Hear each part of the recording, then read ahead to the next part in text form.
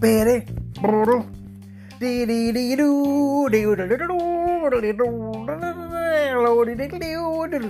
Pro Wrestling. Yes, this is the next night, I suppose, from the Spartanburg Fair. I think it was the Spartanburg Fair that they were at last week, and they're continuing in the same sort of vein. Yes, and if you're looking for wrestling quality, it will be in vain. You see what I did?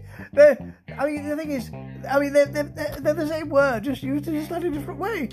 No, they're not the same word. They're spelled differently as well, I now realise. I'm a wordsmith. Marvellous.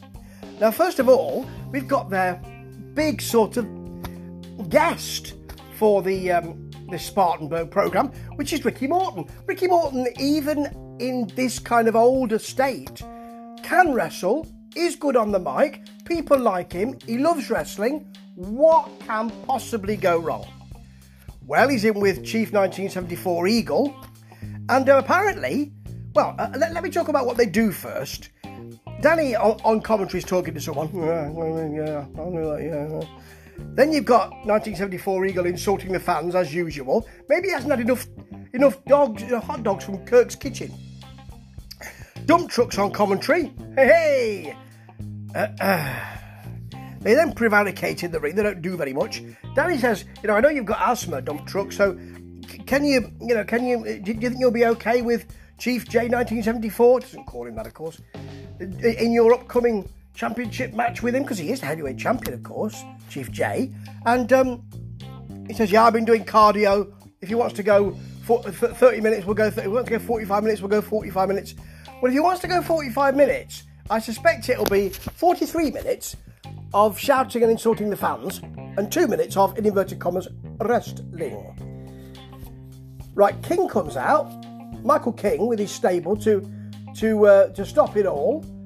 Ricky then gets on the mic and says, "Who wants to see?"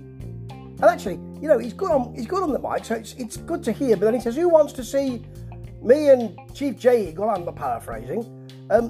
Fight these two, who are I thought he was called Pony Boy, but apparently he's called Poor Boy, Brino Royce, and AJ Frost. Who wants to see me and J Eagle fight these two? So it becomes a tag match. Danny tells us apparently the match before has gone to a no contest, and it was for the heavyweight championship belt. So you wonder why Ricky Morton is saying, well, I'll forget this championship match and we'll have a meaningless tag match. I don't want to come back here and defend the belt anyway. Maybe that's what he thinks. It's ridiculous. This is all basic action. At one point, AJ Frost throws himself over 1974 Eagle's back to make it look like a backdrop. He really does throw himself. You can see it. There's an AJ Frost low blow. The referee just looks at him and says, "Now then, don't do that. You saw it. It was right in front of you. DQ him." Don't just say, "Don't do that again, you naughty boy, Frosty." There's a Royce armbar, then a Frost armbar. It's the kind of wrestling you get. And then a rather poor 1974 J Eagle thing, Uranagi for the pin. Ricky then chats to us, and it's lovely to see him, which banishes somewhat the rather, I believe, insulting chat about Michael King being an egg roll and all that kind of stuff. And he is of Chinese or Japanese or I don't know, but his ancestry is not pure American, even though there is no such thing as pure American. And for 2 weeks running now, is it 2 weeks? Or was it the week before last? He's been insulted about his ancestry, and that's not good. I won't have it. Well, I am watching, I suppose. Anyway, that was really poor. Then we've got Jigsaw versus Brian Bullet versus Dump Truck, a triple threat. Jigsaw and Brian Bullet have a go together.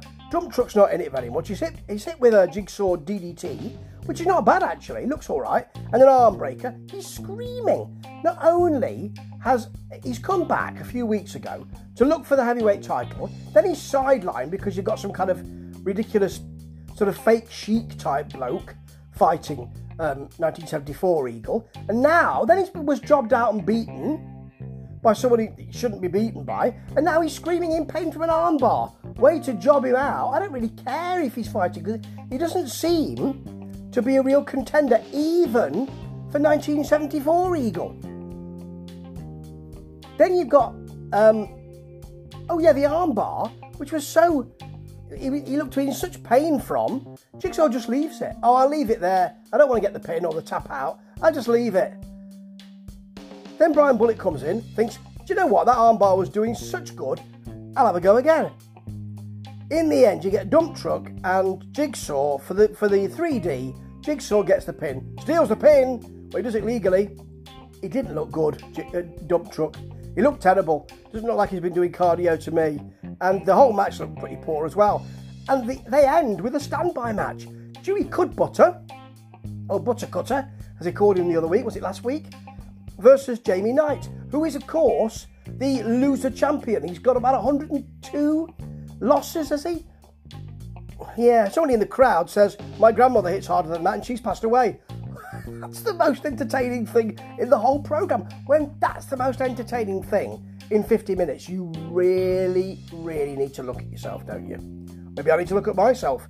At one point, Jamie Knight's apparently got a bit of a figure four on Cudbutter. What bit? The beginning, the end, the middle? What bit of a figure four has he got?